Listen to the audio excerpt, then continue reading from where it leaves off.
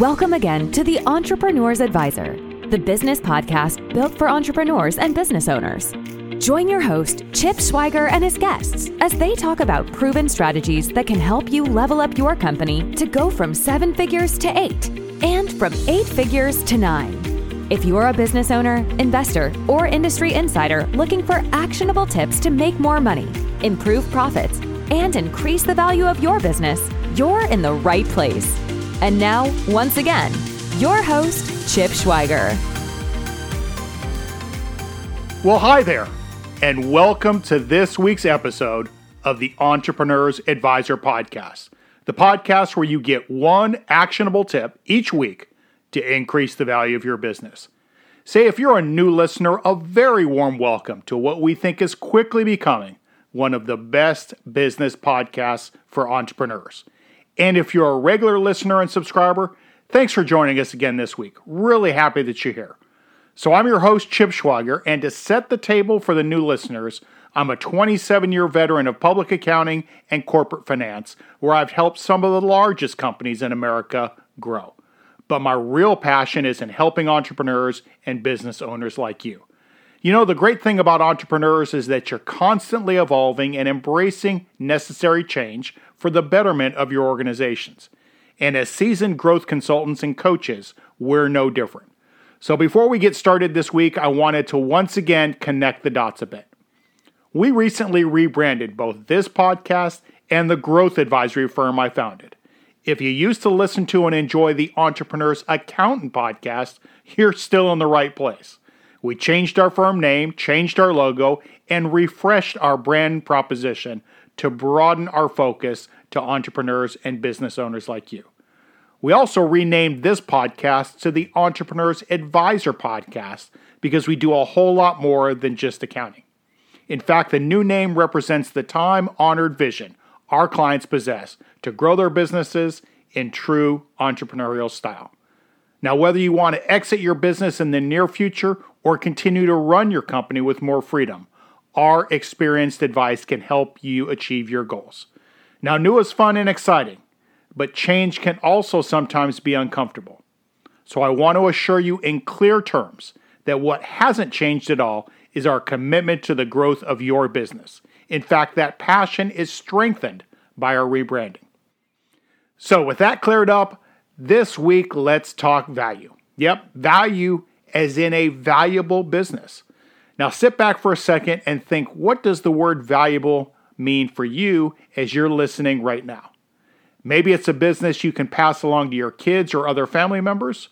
Maybe it's one that you can use as a platform to acquire other businesses in different markets or geographies, or as a means to vertically integrate.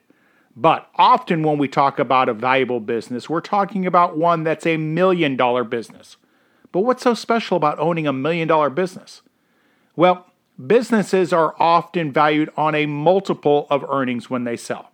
So getting to $1 million in profits means you're not only getting a higher multiple, but you're also applying that multiple to a higher base number.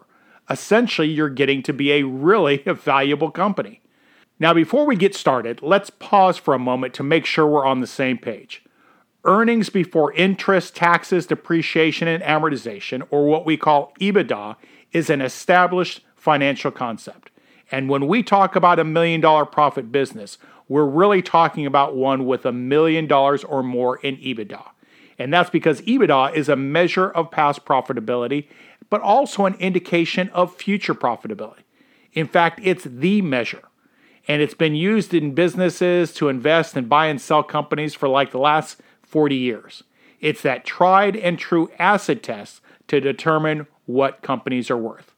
And if you're thinking about exiting in the future or getting more investor dollars in your business, this week we're going to talk about why there's so much magic to the $1 million mark.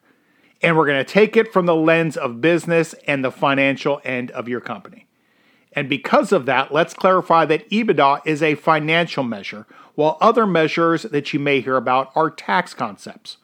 Now, a lot of folks think that their tax books and their financial books are the same, but they're actually not. They're actually very different for purposes of creating a valuable business and for investors.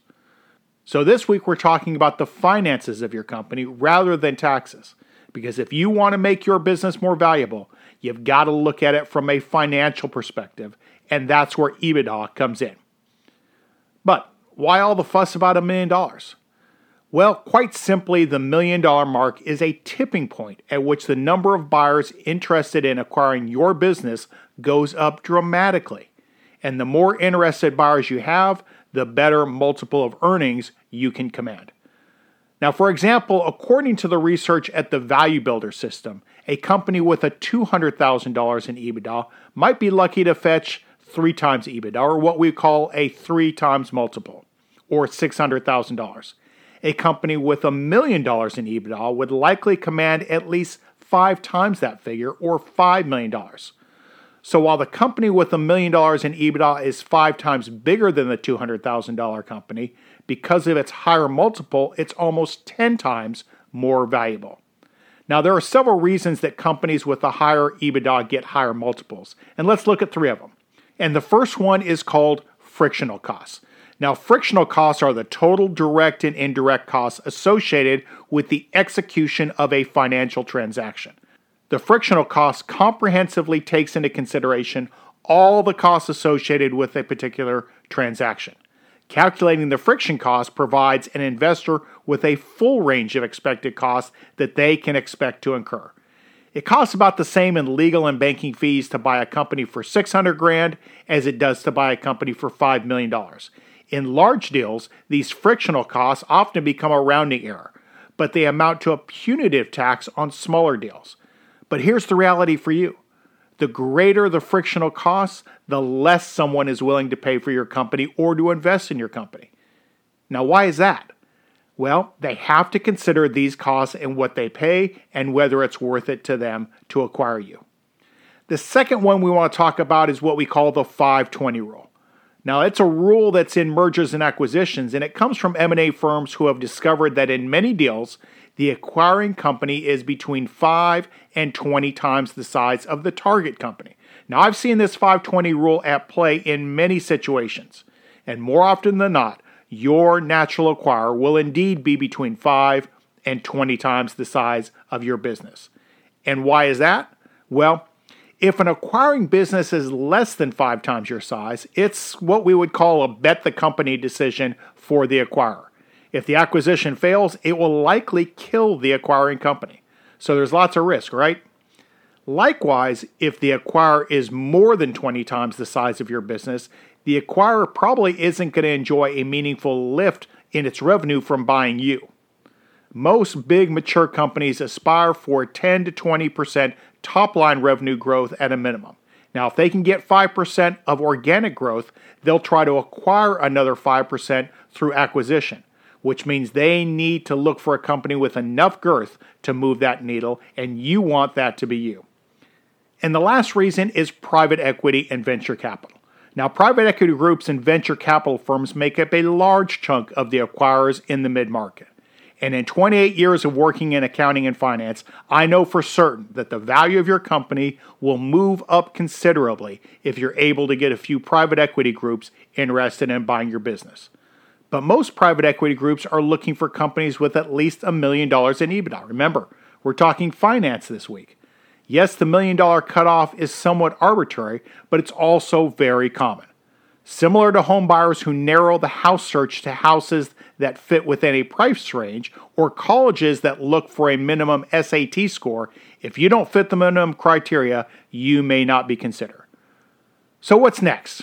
Well, if you're close to $1 million in EBITDA and getting antsy to sell, you may want to hold off until your profits eclipse that $1 million threshold. The universe of buyers and the multiple those buyers are willing to offer jumps nicely once you reach 7 figures.